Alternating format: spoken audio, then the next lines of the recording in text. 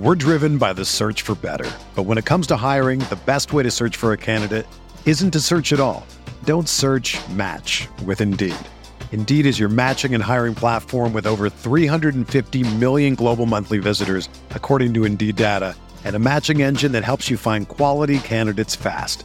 Ditch the busy work. Use Indeed for scheduling, screening, and messaging so you can connect with candidates faster. Leveraging over 140 million qualifications and preferences every day, Indeed's matching engine is constantly learning from your preferences, so the more you use Indeed, the better it gets. Join more than 3.5 million businesses worldwide that use Indeed to hire great talent fast. And listeners of this show will get a $75 sponsored job credit to get your jobs more visibility at Indeed.com/Blue Wire. Just go to Indeed.com/Blue Wire right now and support our show by saying that you heard about Indeed on this podcast. That's Indeed.com/Blue Wire. Terms and conditions apply. Need to hire? You need Indeed. This podcast is sponsored by Liquid Death. Are you thirsty? Parched? Do you like dark and eerie, sinister names for your beverages? Then you'll love Liquid Death. Go to liquiddeath.com, use the promo code BIGBLUE. Blue Wire. Welcome back. This is the Big Blue Banter, New York Giants football podcast. I'm Dan Schneider, joined as always by my co-host Nick Falato. Today we are joined by a special guest. That's former NFL safety Glo Quinn. He's here. He covers the Lions for Believe in Lions. We are here to preview the Giants-Lions game. Lions coming off a 2-game win streak. We're very excited for this game. Lions playing probably some of the best football they have of the season. So before we get into some questions about the game, the position, and some scheme stuff, I wanted to ask you, how are you doing today? Doing pretty good, man. Doing pretty good. Pretty good. So are we, my man. And so I want to dive right into this thing because the Lions are a really interesting team. Like the Giants, they run a lot of cover one. Like the Giants, they run a lot of man coverage. Actually, according to True Media, the Lions run the fourth highest man coverage rate in the NFL so far this year, behind the Giants, Dolphins, and Patriots in that order. Should the Giants be expecting another man-heavy game plan from the Lions, or have they tried to do some different things in their 2-game winning streak as far as mixing coverages? I think you should expect probably to get some man-to-man. I think a lot of times, when you have younger DBs, it's easier to put them in man-to-man. A lot of times you get into a bunch of different zones, things like that. You could have a lot of miscommunications, which can lead to a lot of big plays. So sometimes it's easier just to say, okay, you get your guy, you got your guy. So at least we know that everybody is covered. And I think the Lions have been covering well. They've been playing well the last 2 games, especially on defense. Jeff Okudah gets his first pick 6 last week. So they've been playing well defensively. That gives the D-line a little more time to get there. Hopefully not having guys open immediately like you could have in some zones.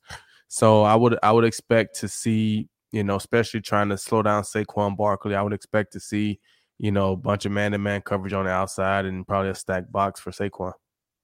It makes a lot of sense. One thing that the New York Giants have had success against man coverage is Daniel Jones and his legs. We saw, 147 yards by Justin Fields last week. Is that more of an anomaly, or have the Detroit Lions defense struggled with running quarterbacks throughout the season?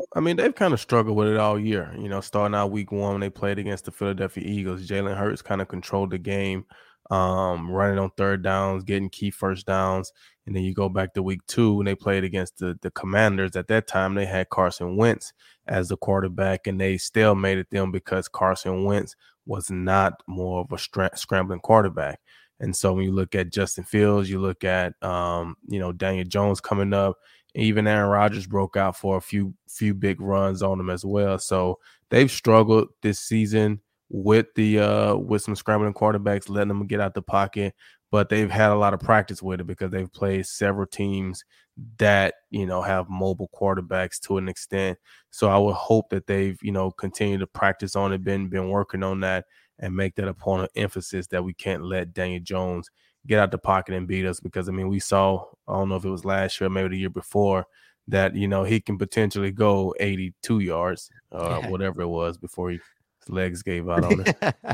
Well, a question on that. Yeah, everyone remembers that moment. Not as infamous as another New York moment for a New York quarterback, the butt fumble, Mark Sanchez. But on that note, basically last week, for example, on most of the third and longs, we saw zone coverage against the Giants, but there was a man coverage rep on 3rd and 10 where Jones confirmed man coverage for the snap. He put, I think it was Wan'Dale Robinson in motion. And then just within really like a second of catching the football, he said, screw it. And he's running and he's taking the B gap. And I feel like that's been a coaching point of emphasis this year for the Giants as far as, look, take the B gap as a quarterback if you don't like what you see and you're seeing man coverage.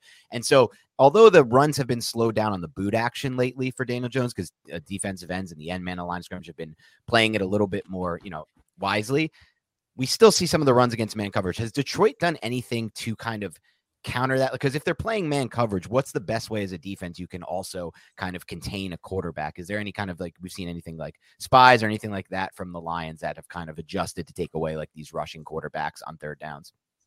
Well, I mean, I didn't really see much of a spy last week when they played against the Bears.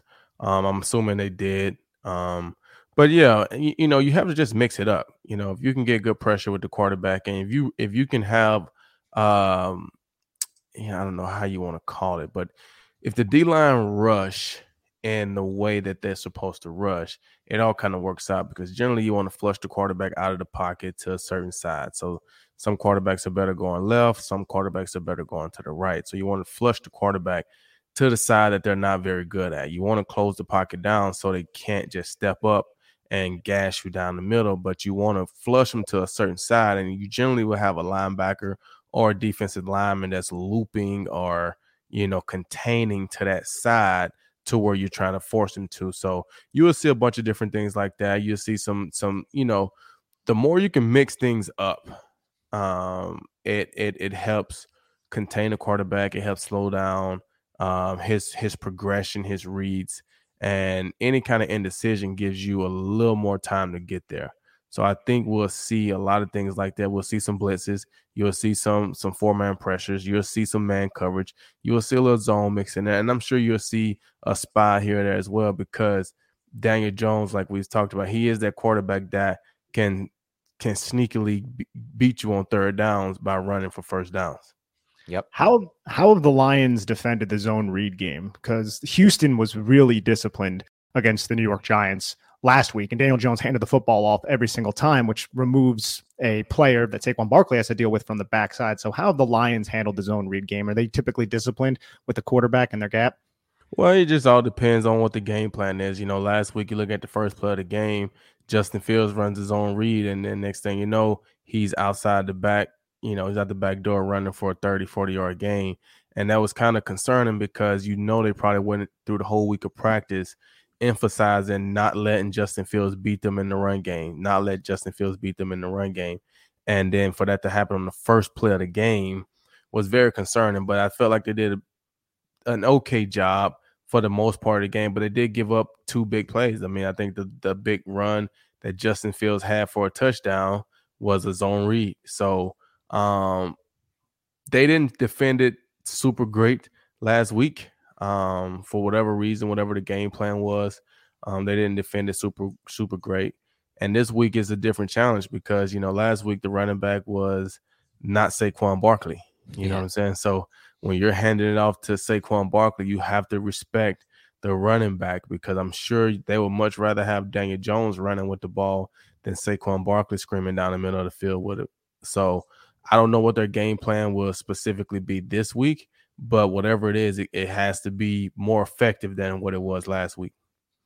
One of the things we do here on the Big Blue Banter podcast, Glow, is we break down the film week to week, and then we put it up and we break it down on YouTube. But one thing I want to ask you as someone who's actually played the game at the highest level and can give more insight from a player's perspective, from the safety position, right now the Giants had their leader, their best safety, Xavier McKinney. He got injured, and so now a rookie, Dane Belton, is in, and he played 100% of the snaps last week, so he's now in that full-time role. From your perspective, and this is what listeners of the podcast would want to know, as you're watching the film, right? You're watching both angles, the overhead angle, the end zone angle. Let's just say for this example, that sideline angle. What should we be watching, trying to learn the game as far as if we're watching a safety, what should we be looking for safety? Should we be looking at how he uses his eyes, where he moves post snap, rotations, things like that? What should we be watching? Well, it's a lot of different things. Okay.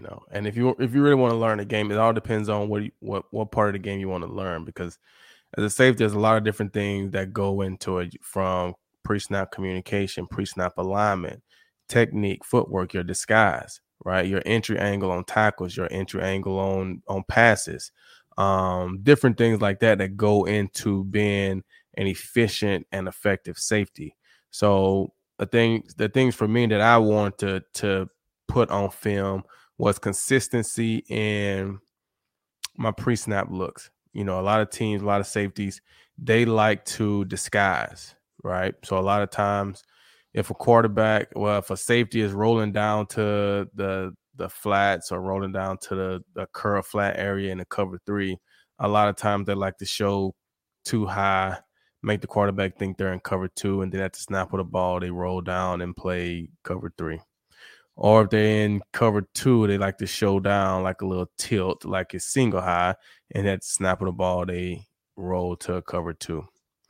I was more of the ones that I wanted every play to look the same. Every time the quarterback looked at me, I wanted him to see me basically in the same position, whether I was playing cover 3, whether I was playing cover 4, whether I was playing cover 2, whether I was playing anything. I wanted it to look the exact same. But I grew up, when I say grew up, I mean I was a rookie, first, second year player in the league, and I was playing the nickel position. I was playing for the Houston Texans, and we were playing against Peyton Manning twice a year, right? And Peyton Manning would literally look at me the entire pre-snap. Like, when he's trying to figure out what coverage we're in, like, he's literally looking right at me. Like, I can see him. He's looking right at me. He was looking at me so he could see, are they in cover 2? Are they in cover 4? Are they in man-to-man? Okay.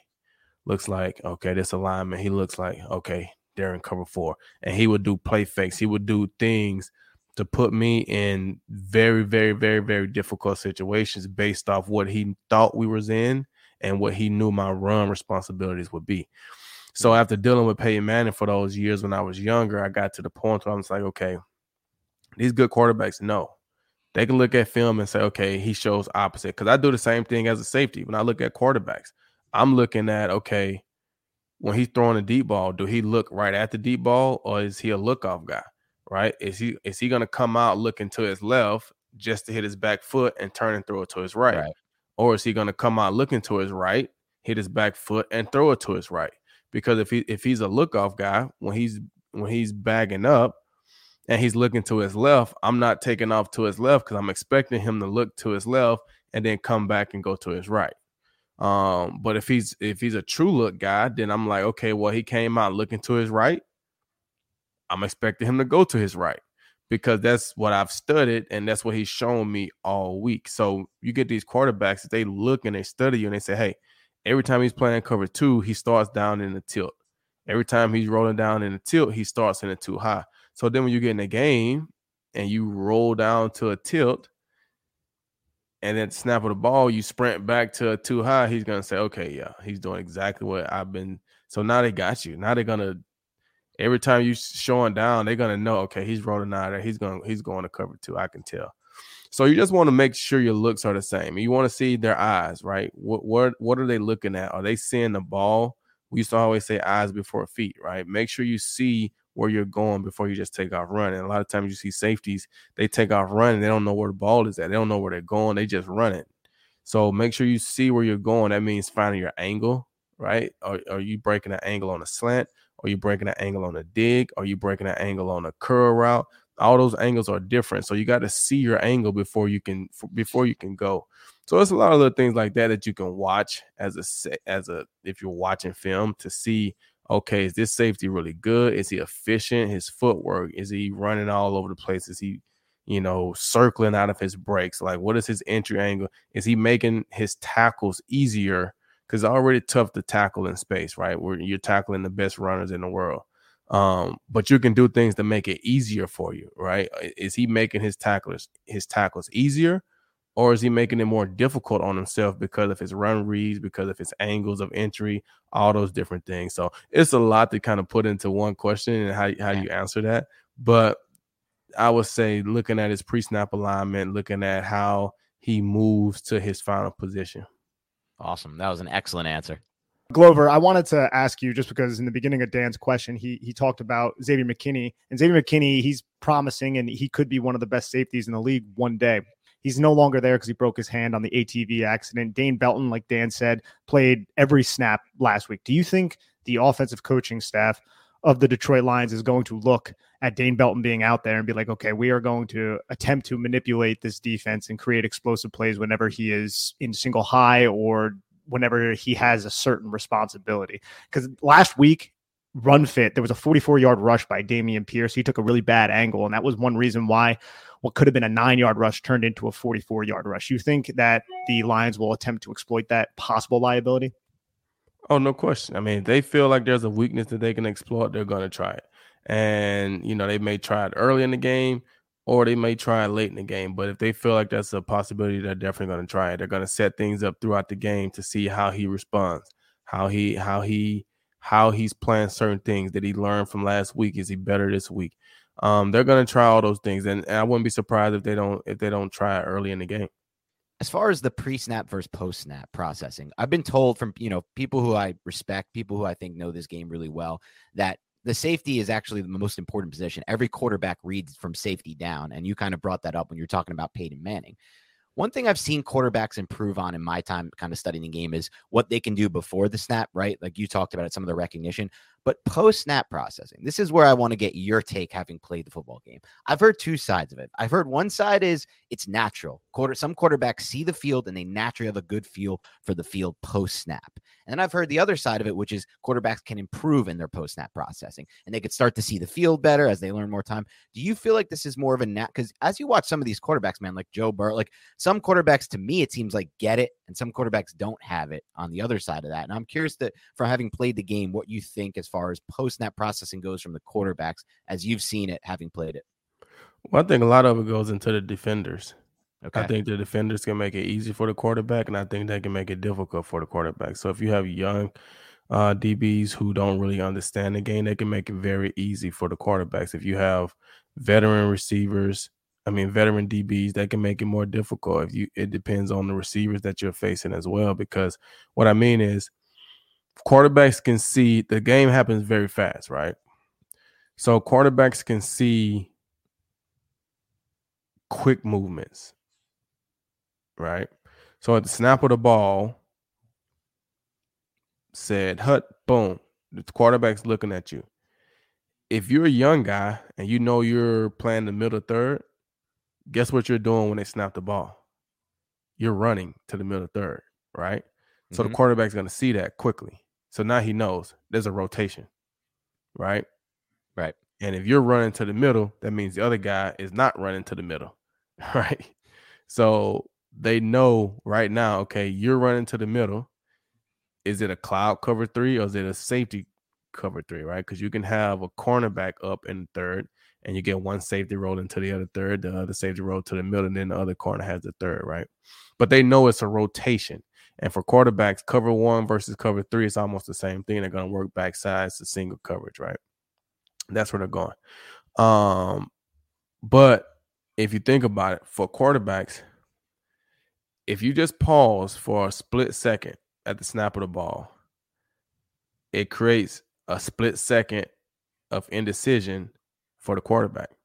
Because at the snap of the ball, when he's looking at you, you don't move. Right. So now he don't know. Well, is this quarters? This cover 2? He's still standing in one spot. Right? But you can only do that based off of, for one, your talent. For 2, your understanding of the defense.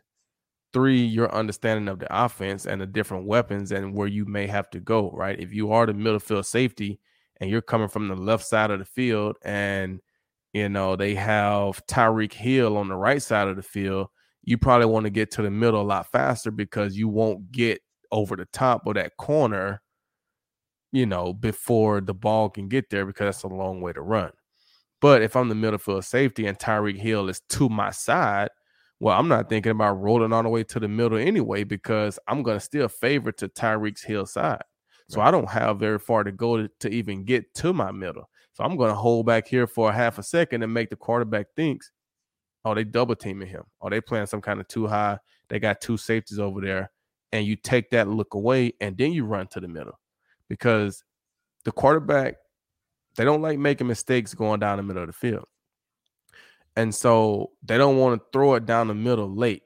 So if you give them a true read and they know they can go down the middle, they're going to hit you down the middle. But if you cloud it up just a little bit and they don't know right off the snap, they're going to be a little less quickly to turn that ball loose going down the middle of the field. So that's one thing I used to do. That they would say hut, and I would just kind of pause for a little bit. Because if they do play action, if you watch Tom Brady or some of those guys, when they get the snap, before they turn around to fake it to the running back, they take a quick peek at the safety. They get the snap, they look, and then they turn, right? They're trying to see right now, did somebody roll down or did somebody roll back, right? Because now they know. But if you pause for a second, when they take the snap and they look at you, you're not even moving. So now when they turn their back to you, they don't know what you're in. And then once they fake the ball and they turn around, now they look up trying to throw the ball. Now they got to figure out, is it cover 2? Is it cover 3? Is it cover 1? Is it cover 4? Because you didn't give them any indication of where you were going. So I think a lot of it has to do with the safeties and how much movement you do on the back end. If you can be subtle in your movement and not just all whack and out of place, then you can make it very difficult for the quarterback to know if you're in quarters, if you're in cover 1, cover 2, cover 3. But it takes some veteran guys with confidence and understanding of the offense and the defense to be able to do that. I wanted to ask you that, Glover. How many players around the league, how many defensive backs around the league you think fully comprehend and understand that? Not a lot. Okay. Not a lot.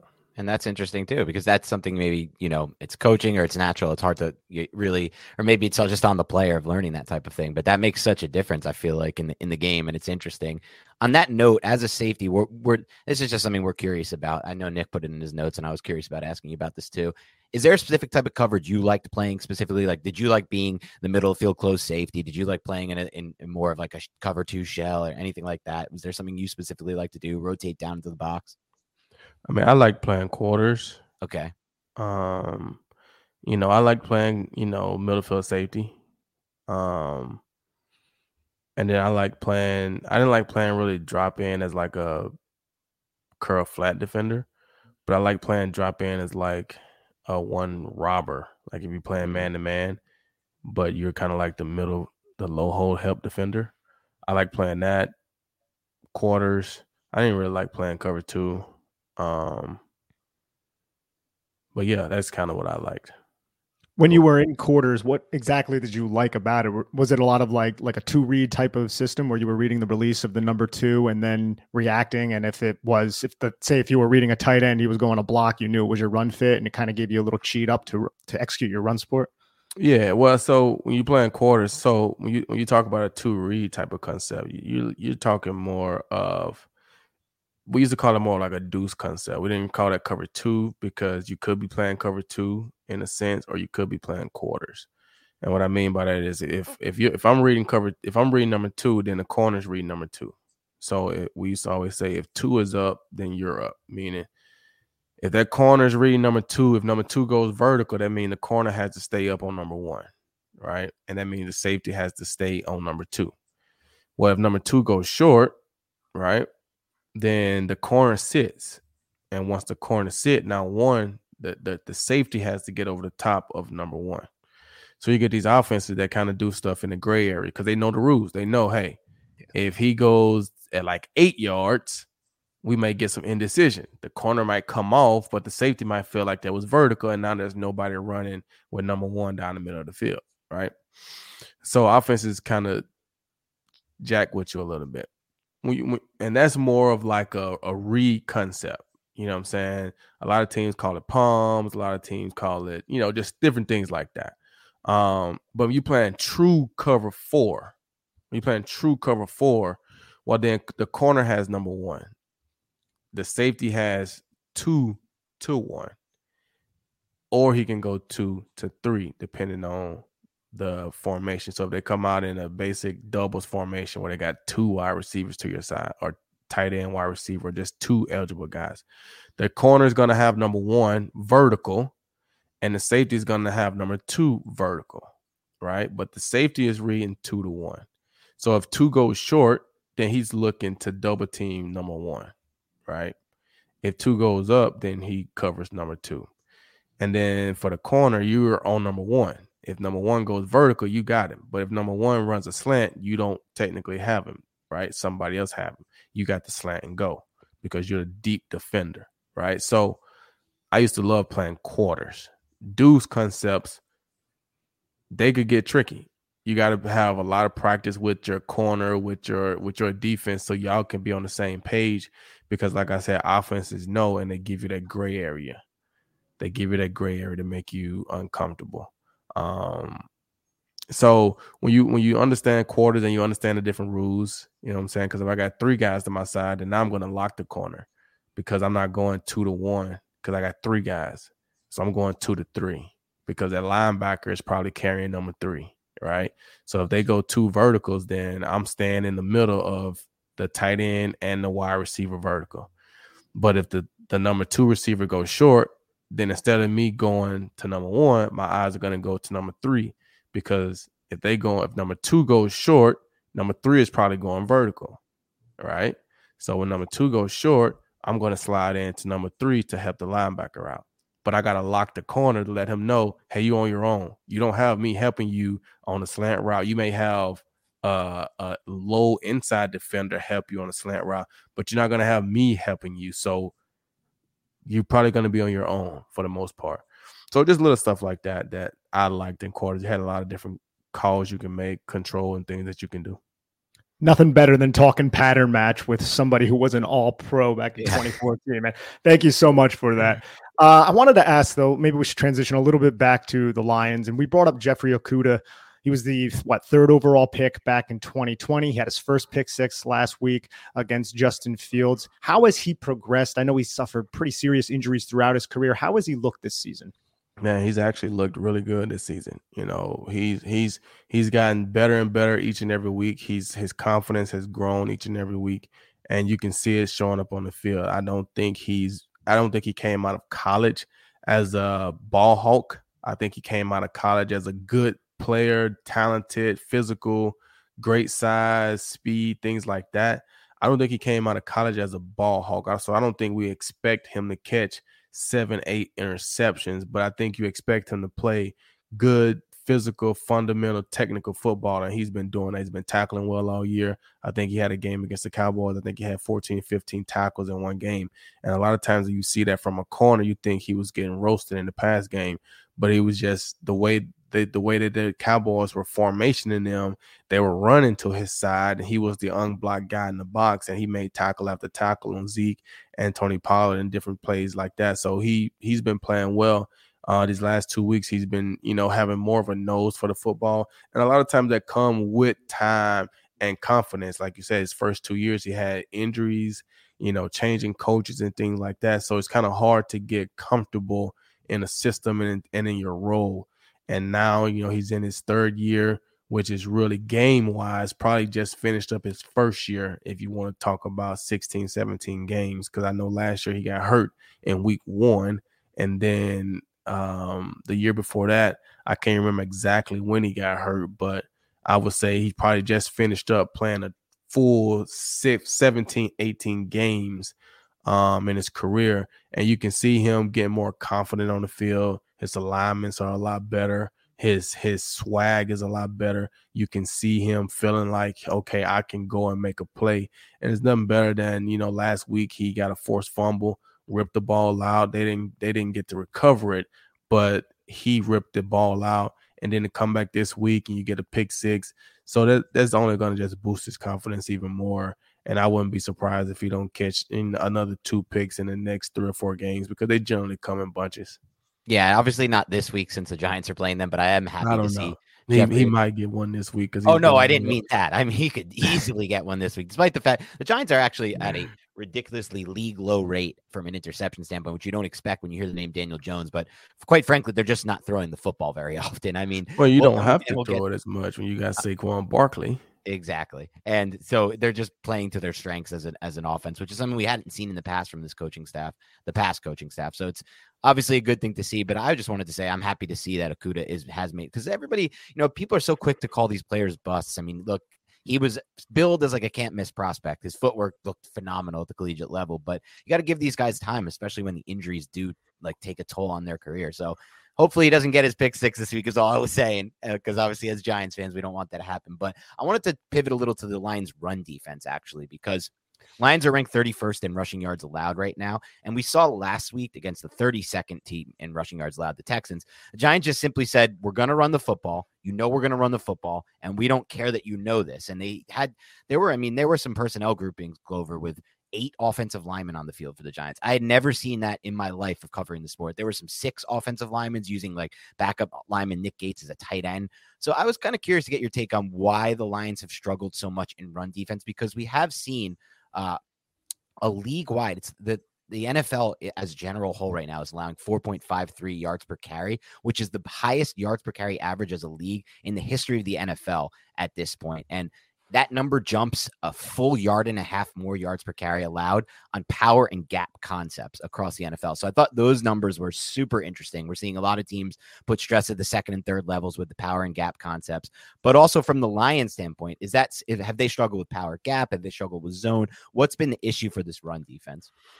I don't think they've struggled as much with the power game. I think the interior and the way teams have tried to attack them in the run game, I think they've held up pretty well. I think you look at last week, Justin Fields, the quarterback, breaks off 140 some yards. That makes it very difficult. You look at the week 1, I don't know exactly how many rushing yards Justin Fields had, but those numbers make it very difficult. When you look at the running game, they played Dalvin Cook. I don't even know if he got over 100. He was probably right there at it. But they haven't really played against anybody that just gashed them, with this running back that just killed him that I can recall. Like I said, they played against the Cowboys. I don't remember Zeke, putting up numbers like that. But I think, when you play in a game and, you haven't been winning, so a lot of those other teams are in control, so they can just run the ball an entire game, right? You never got into a situation where you took the run game away, right? You go up 2 or 3 touchdowns on a team, then you get what we saw a couple weeks ago. You get Tom Brady throwing the ball almost 60 times. You get Patrick Mahomes throwing the ball 63 times in a game because they've taken away the run game and we're down 3 scores or we're down 14 points and we need to start throwing the ball.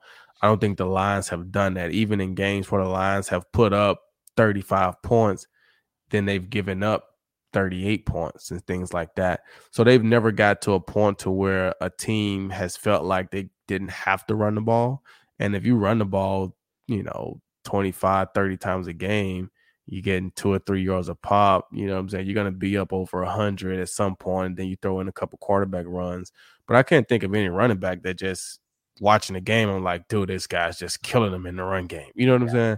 I can't think of anyone like that. But when you look at the numbers there at the bottom, and I think a lot of them has to do with some of the quarterback runs and just the way their games have gone. But I think if they try to run straight out of them like downhill, I think they'll be able to hold up. Their best bet would probably be the zone game, trying to get to the edge, trying to see, you get pass rushers like Aiden Hutchinson, can he hold up in the run game? It should be something that they try to see.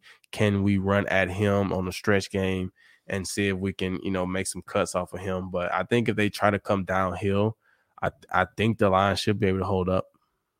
Glover, you brought up Aiden Hutchinson, and he's probably always going to be compared with the Giants' 5th overall selection, Kayvon Thibodeaux. What has Aiden Hutchinson, or how has Aiden Hutchinson performed this season? Are you impressed? Is there anything that he can improve on? I mean, he's played well. He's played like a rookie. You know what I'm saying? I mean, when I say play like a rookie, you're going to have some inconsistencies, right? You come out week 1 against Jalen Hurts, and, that's his first game. And, you don't really hear his name called very much. Then you come back week 2 against, the Commanders, and he got 3 sacks, right? So he's been kind of up and down in that regard, but these last couple weeks he's made some big plays. Had a big interception against Aaron Rodgers. Come back last week and they tried to hit him kind of on the same type of play, and he feathered it off. That's what allowed Jeff Okudah to be able to get the pick six, because Justin Fields wanted to throw it to the tight end, but Aiden Hutchinson backed off into that passing lane. And so Justin Fields had to hold it, and he ended up making an errant throw, and Jeff Okudah was able to pick it off. So he's gotten better and better, and that's what you expect from a rookie. You know what I'm saying? The thing that you love about him, though, his desire to win, his work ethic, his love for the city and the team of Detroit. Those are things that you love and you know that you can build on. And he's going to continue to get better. The more guys he played, the more games he played, the more guys he faced. He's going to continue to get better. And I think he's a great cornerstone piece for the Detroit Lions. Yeah, I want to flip it to the other side of the ball, too. We've talked a lot about the Lions defense and how it might match up against the Giants in this one, but the Lions offense is nothing to shake your head at. I mean, they've done an excellent job building the way that I like to build a roster out, at least if I ever had the opportunity to, which is from the inside out with the offensive line. And I want to talk about this offensive line because earlier in the season, they were getting a lot of accolades for really dominating the line of scrimmage. I think at one point, this was maybe through 6 games, the Lions were averaging more yards before contact as a rushing unit than after than any team was averaging overall, which was an absolutely insane number. Has the offensive line still dominated up front? And what should we expect from the Lions from a game planning standpoint? Is this still going to be a run-heavy game script for the Lions, or will they look to kind of beat you with those deep overs in the play-action game? Well, I think the Lions offensive line has performed well when they were healthy, and they've dealt with injuries along that O-line. But I think when you look at Taylor Decker, you look at Frank Ragnow, you look at some of those other guys, Penei Sewell that they got on the O-line. They got some big beef up front, and they can run the ball. They take pride in that. And that's a big part of the offense. That's what allows the deep overs. That's what allows the play action game to be effective, is when you can run the ball.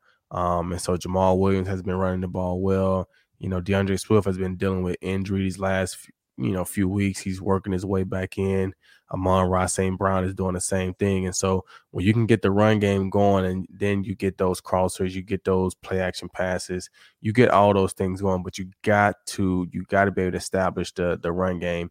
And you never really hear this as much, but that's a lot of that has to do with the defense as well. Because like I said, you come out against the Giants and you go down 14-0 real quick, it's going to be difficult to stick and say, hey, we got to get the run game going, because you're going to feel like we need to score some points, right? So if the Lions can hold up defensively and allow them to continue to be able to run the ball, continue to be able to do that, then that's going to make things easier for them, and it's going to make things easier for Jared Goff. He's not the quarterback that you want to have to drop back and pass the ball 25, 30 times. He's somebody that you want to get him in play action and let him get some of those wide open targets and force him to only have to make, 2 or 3 great throws in a game. You don't want a quarterback to have to make 8 or 9 great throws. And I'm not talking about a typical throw that they throw it to wide receivers. This is the NFL. They all should be able to make typical throws. I'm talking about those great throws, those plays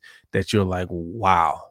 You don't want the quarterback to have to make 8 or 9 of those in a game. You want him to have to make that 2 or 3 times, because the run game is open, the run game is effective, and so you're throwing to a lot of open wide receivers. And when I say open, I'm not talking wide open, nobody around them, but I'm talking in the NFL, if you got a yard of separation, you're an open wide receiver, and every quarterback should be able to make those throws. And so if you can keep that right there, then the Lions offense is high caliber. So I feel like they got to be able to get the run game going. Their O-line plays right into that. Glover, I have to ask, though, what's exactly is going on with DeAndre Swift? I don't think he was on the injury report listed last Friday, and I know his workload has been a little limited. But can you speak on the tandem of Jamal Williams and DeAndre Swift, and do you expect more carries for DeAndre Swift this week against the Giants?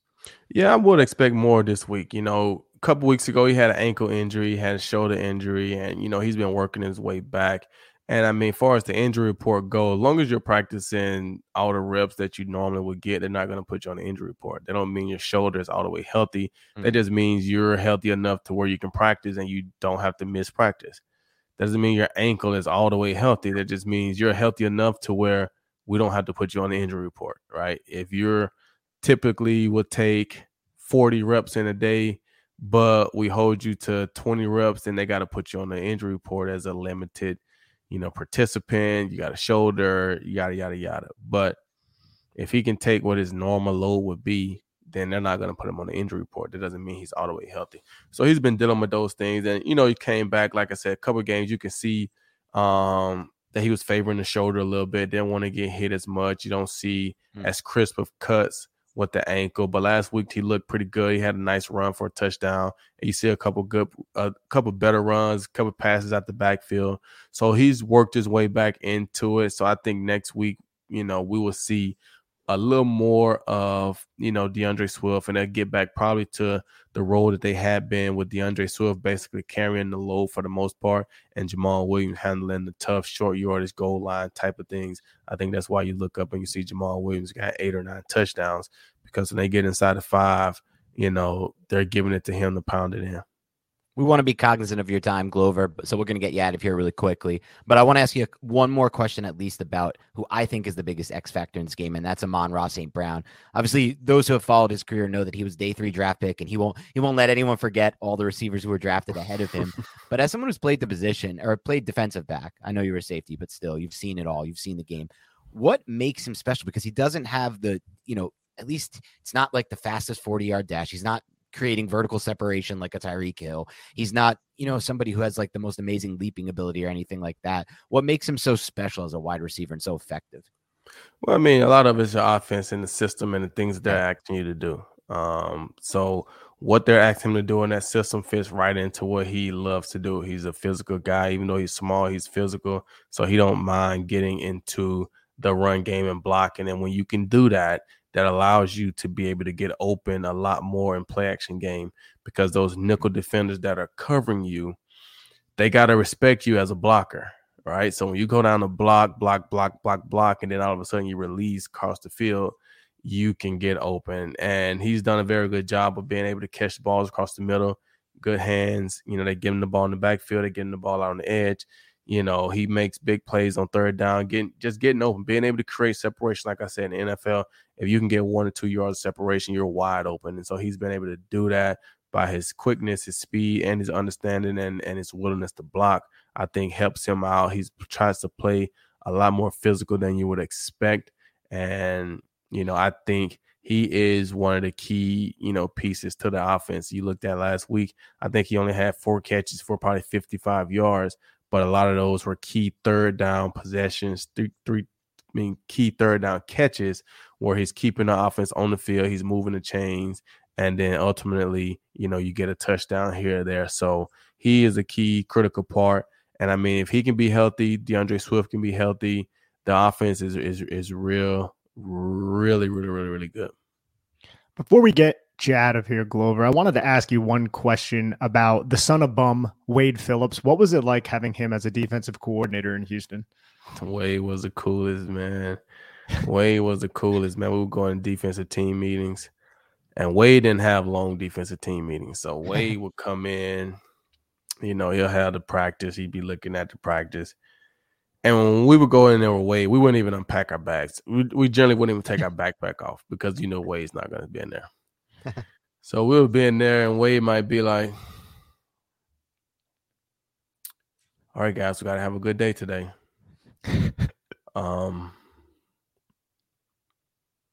You got assignments and you got responsibilities. Everybody might have a different assignment, but our responsibility is to get to the football. Break it out. Let's go. You know what I'm saying? It'd be every day. It'd be something simple like that, where you've been there literally 2 minutes with Wade. Wade was so cool, but he was so smart. His defense, I loved his defense. That's when I got into the quarter system playing with Wade. And it was awesome. He was one of those type of guys where he was like, hey, I want my defensive backs, my linebackers, I want the coaches to coach their guys. Just let me call the plays on Sunday. Just coach your guys up on what you want them to do. I'm going to call the plays on Sundays. And so that's how he was. So he was Wade was cool. I had a great time with Wade. Awesome. Well, Glover, thank you so much for taking the time today. This is our best football conversation we've had with a guest since we started doing this series. So I really appreciate it. And I will ask you this. You don't have to answer this question. We have some guests answer it, some don't. Do you want to give a score prediction on this game? Oh, this game right here. Well, I'm going to say, just looking at a lot of the Giants game, you guys have been down a lot, especially early in the game. You guys you guys have a lot of fourth quarter games where you're coming back or you're playing tough. You're playing with fire a lot in your games, right? So, and I had you guys picked up there really high, and I'm just like, you know what? They playing with fire each and every week, right? So I'm going to say the Lions will come out, and they're going to score some points. So the Lions will probably put up 30. The Lions will probably put up 34 points. And I'm going to get a Giants 31, and the Lions. This is going to be my upset pick of the week. Okay, I like it. I mean, that would be the Lions over the Giants in New York. Yeah, 34-31. Listen, Glover, that'd be the first time the Giants scored 30 plus all season. So that some fans would be happy. The Lions defense is susceptible to allowing them to score. The Chicago Bears scored 30 points last week too. You know what I'm saying? So exactly. I'm gonna say it'd be 34-31 somewhere in there. Okay, we love it. All right, Glover, while you get out of here, before you do that, tell everyone where they can find your work on social media and where they can find your podcast. So I'm doing a Believe in Lions podcast. You can find us anywhere you possibly basically listen to podcasts. We're on Instagram. We got the Believe Network. You can find me on Instagram, Glover Quinn. I'm on Twitter at Glover Quinn Jr. I got multiple pages on my Instagram, so if you just go on there, you can click on it and see all the different things that I'll be doing. I got going on. But football wise, my page is Glover Quinn, and thank you guys for having me. It was cool. I had a good time playing against the Giants. I caught a couple of interceptions on Eli. Oh, you did. I caught a couple of interceptions on Eli. One of them on Monday night in 2014, and one of them, it might have been a Sunday evening game against you guys in 2013. So I had a pleasure playing against you guys, and I love New York. Awesome. Well, thanks again for joining us. Have a great rest of your week. Thanks, Glover. Right, thank you, guys. If you like feeling good, give Liquid Death a try. I've tried it, and I gotta say, it's refreshing. So go get Liquid Death at your local Whole Foods Market, Target, and Stop and Shop stores, or find a Liquid Death retailer near you with their store locator tool at liquiddeath.com/bigblue. Please make sure you add the /bigblue. That would be excellent. Liquid Death, murder your thirst. We're driven by the search for better. But when it comes to hiring, the best way to search for a candidate isn't to search at all. Don't search, match with Indeed. Indeed is your matching and hiring platform with over 350 million global monthly visitors, according to Indeed data, and a matching engine that helps you find quality candidates fast. Ditch the busy work. Use Indeed for scheduling, screening, and messaging so you can connect with candidates faster. Leveraging over 140 million qualifications and preferences every day, Indeed's matching engine is constantly learning from your preferences, so the more you use Indeed, the better it gets. Join more than 3.5 million businesses worldwide that use Indeed to hire great talent fast. And listeners of this show will get a $75 sponsored job credit to get your jobs more visibility at Indeed.com/Blue Wire. Just go to Indeed.com/Blue Wire right now and support our show by saying that you heard about Indeed on this podcast. That's Indeed.com/Blue Wire. Terms and conditions apply. Need to hire? You need Indeed. That was excellent. I mean, that was the best one I think we've done with any former player, Nick, and you could probably attest to that. I thought the coolest thing that I want you to touch on, if because we just discussed this before, joining back into this recording, was just how Glover talked about how the safeties move post snap, right? It's like you can see it with the Giants too, and talk about what you've noticed with Julian Love and with Dane Belton against, in relation to what he just said. Well, Dane Belton hasn't been doing it long, but Julian Right. Love, just throughout Love's career, he was always somebody who was a little bit more patient to drop into his coverage. And we know something interesting about Wink Martindale's defense is the role of the safety. I mean, they play everywhere. They're up on the line of scrimmage. They're sugaring the A gap. They're off the edge. They're in nickel spot. They're playing the deep half. They're playing the single high.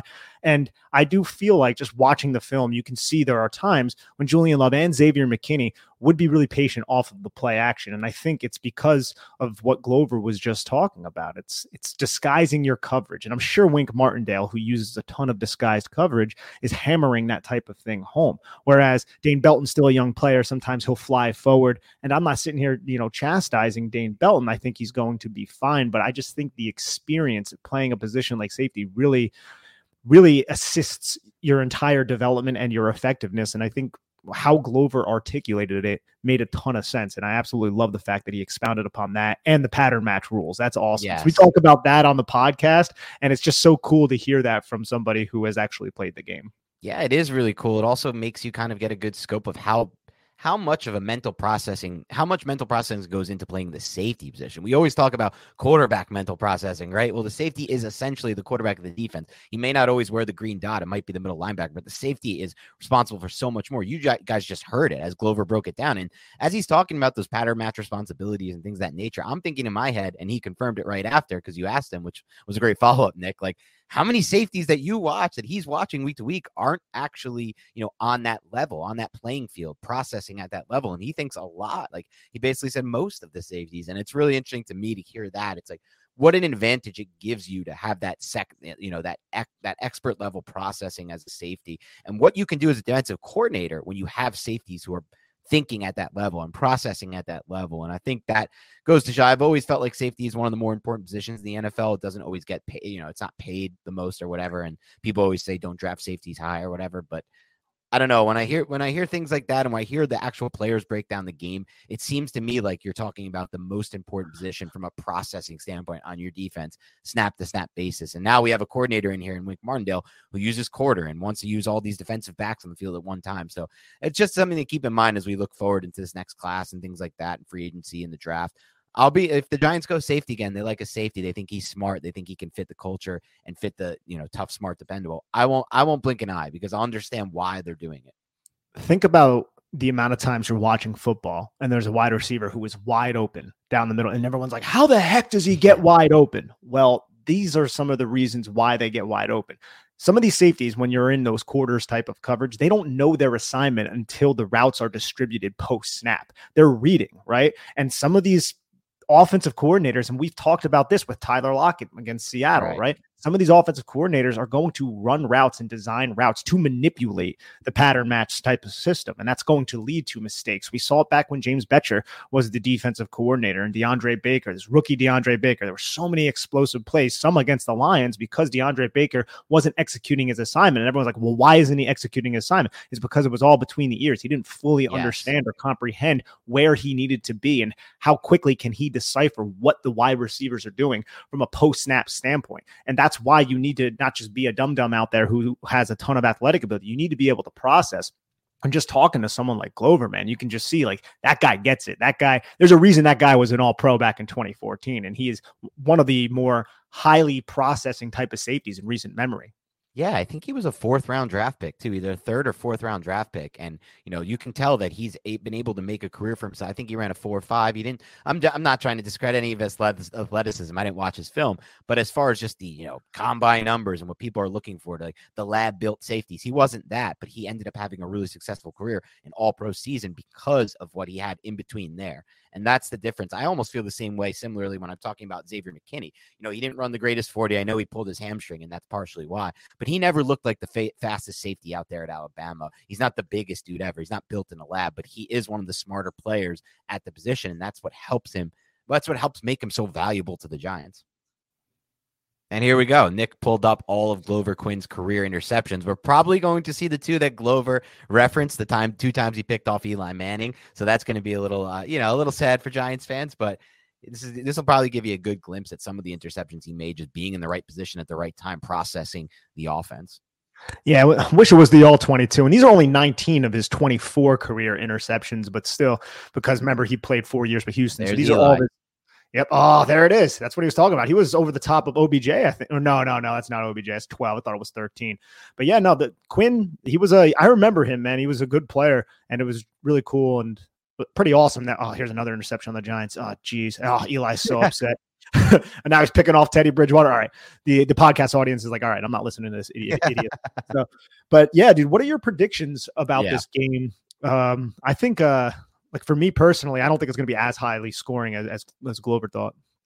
Yeah, Glover predicted 34-31 Lions, upset pick of the week. I understand why he's thinking that. Look, the Lions and Bears just played a 31-30 game, but it's just not in the nature of the Giants to be in high-scoring games.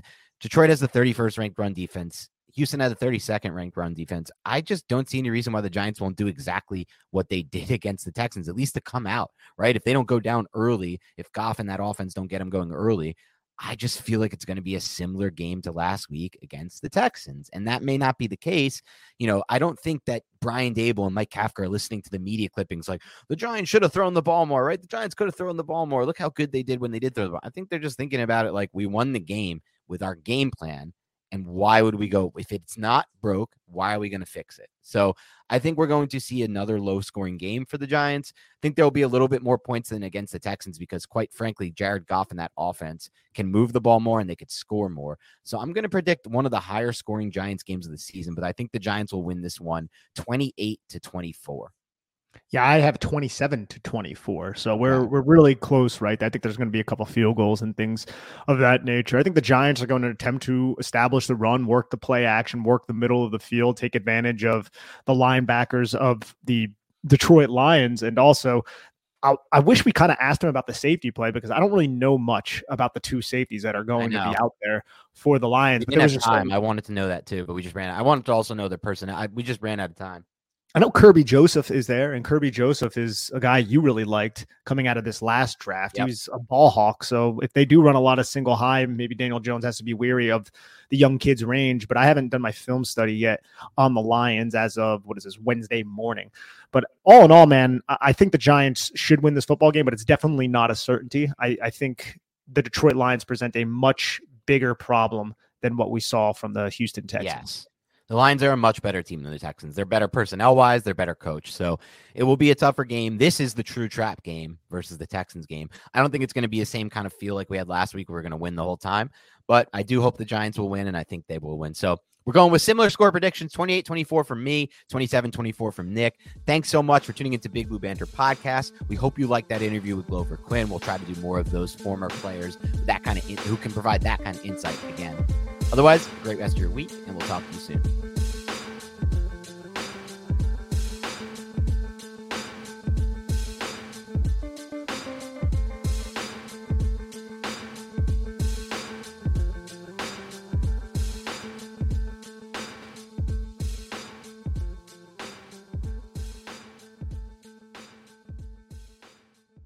Everyone is talking about magnesium. It's all you hear about. But why? What do we know about magnesium? Well, magnesium is the number one mineral that 75% of Americans are deficient in. If you are a woman over 35, magnesium will help you rediscover balance, energy, and vitality. Magnesium supports more than 300 enzymatic reactions in your body, including those involved in hormonal balance. From functional medicine doctors to mental well-being and female hormone experts, we all know that magnesium is the one mineral to improve all aspects of well-being and health. But which one? Magnesium Breakthrough from Bioptimizers, the trusted choice recommended by leading experts with 7 best-absorbed forms of magnesium to ensure your body receives the support it needs for overall well-being. Go to bioptimizers.com/balance today and use code BALANCE10 for 10% off. Support your journey to wellness at bioptimizers.com/balance. Magnesium Breakthrough from Bioptimizers, your foundation to optimal health and vitality.